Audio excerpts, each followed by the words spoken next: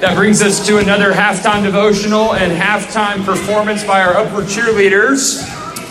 For those of you who don't know me, my name is Dewey Doval, and I'm the youth pastor at FBC Edna. It's my joy to bring another halftime devotional today and to continue to minister to all of our families involved with Upward Sports this year.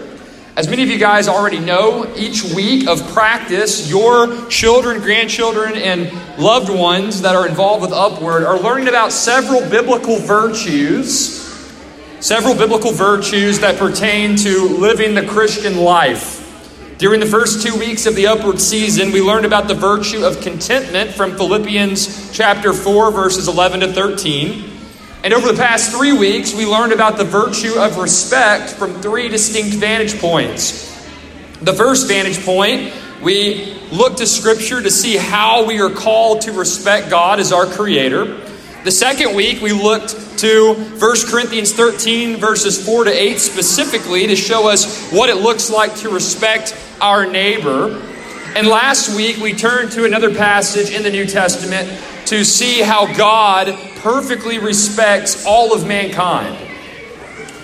Those lessons during the Upward halftime devotionals on respect and contentment corresponded with all that our Upward participants learned about during their week of practice. And this one that I'm going to give you today likewise corresponds with the third virtue they're learning about. It's the virtue of service. The virtue of service, the characteristic of service. And today I want to look at the key text that the Upward participants have been looking at during their practice. And I want to apply it today for all of us to consider as well. The key passage is from 1 Peter chapter 4, verse 10. I want to read that text for us and make a few comments. Listen to what the Apostle Peter writes about service in 1 Peter chapter 4, verse 10. He writes, "As each one has received a special gift, employ it in serving one another as good stewards of the manifold grace of God." In context, Peter is specifically referring to the spiritual gifting that believers receive after coming to faith in Jesus Christ. They receive a spiritual gift that enables them to serve the local church that they're a part of. But if we were to apply this text broadly, we find that all human beings, every person that God has created in His image, has been created, among other things, for the purpose of serving other people, to be others-oriented, to put others before ourselves, to consider and proactively seek out the welfare and the benefit of our neighbors. If we're honest with ourselves, however, though that is our divine calling in this life, if we're honest with ourselves, we find that we are a selfish people. We are self-absorbed. We are self-centered. We so often pursue the welfare of ourselves more than we pursue the welfare of others. And the Bible says that our failure to model the level of service that God requires of us in this life is sin. And that word sin simply means to miss the mark. It's to fail to live up to what God requires of us as those who bear His image. The Bible says that the consequences of sin is death.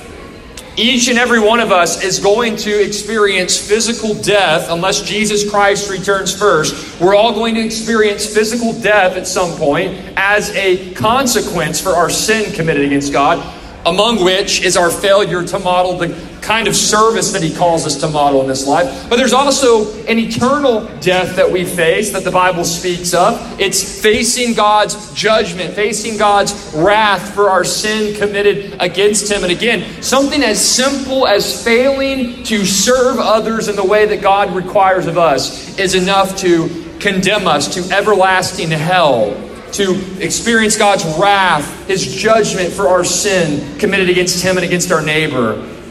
That is the reality that you and I must face, and it makes the gospel that I bring to you today all the more sweet. We find in Matthew chapter 20, verse 28, the other side of the coin with what I want to bring before you today. Listen to what Matthew writes, quoting from Jesus. Jesus said that, "I did not come into the world to be served, but to serve and to give my life, Christ's life, as a ransom for many. Although Jesus was truly God who took on flesh and came into this world and had every right to be served by those in his life, he put others before himself at every point in his earthly life. He was others-oriented. He was servant-minded. He was the perfect model and example of what it looks like to serve other people. But in this text, we also find he's a perfect Savior. He's a perfect sacrifice. He's a perfect substitute. He lived the life that you and I owe to God but have not lived. And he died on the cross, bearing God's wrath in the place of every sinner who would ever believe, so that people like you and me, wicked and sinful, selfish people like you and me, can receive forgiveness for our sins and eternal life in God's heavenly kingdom through faith in Jesus Christ alone.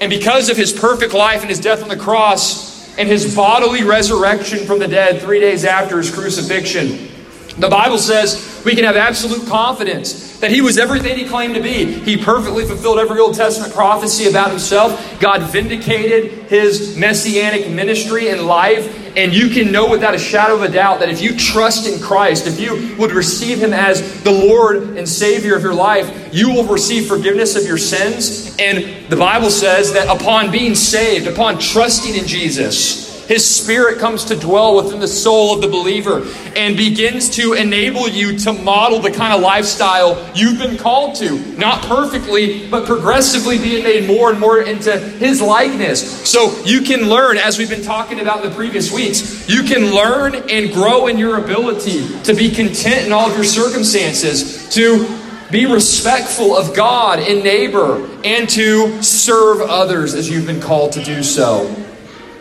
I leave you with this appeal today as we prepare for our halftime cheerleader performance. I appeal to you today that if you do not know Jesus Christ as your Lord and Savior, if you do not know that your sins have been forgiven and that you are living the kind of life that he has called you to live, I just would plead with you to turn to Jesus Christ in faith, receive his free gift of salvation by faith alone, and by the work of his Spirit, watch how he will begin to transform your life into the man or woman you've been created to be. If you have any questions about what that looks like, or of any kind of question regarding the Christian worldview or what the Bible teaches, please come and find me. I'd be more than happy to answer any questions you may have. I'll be here for the rest of today, and Lord willing, I'll be here next week as well. You come to me if you have any questions or concerns about eternity. I'd be more than happy to minister to you in any way that I can. But in any case, thank you so much for your involvement in Upward Sports and your intentionality to pour into the next generation here in Jackson County. Hope you have a great rest of your day. Enjoy the rest of the game. Now let's turn it over to our Upward cheerleaders for their halftime performance. Thank you very much.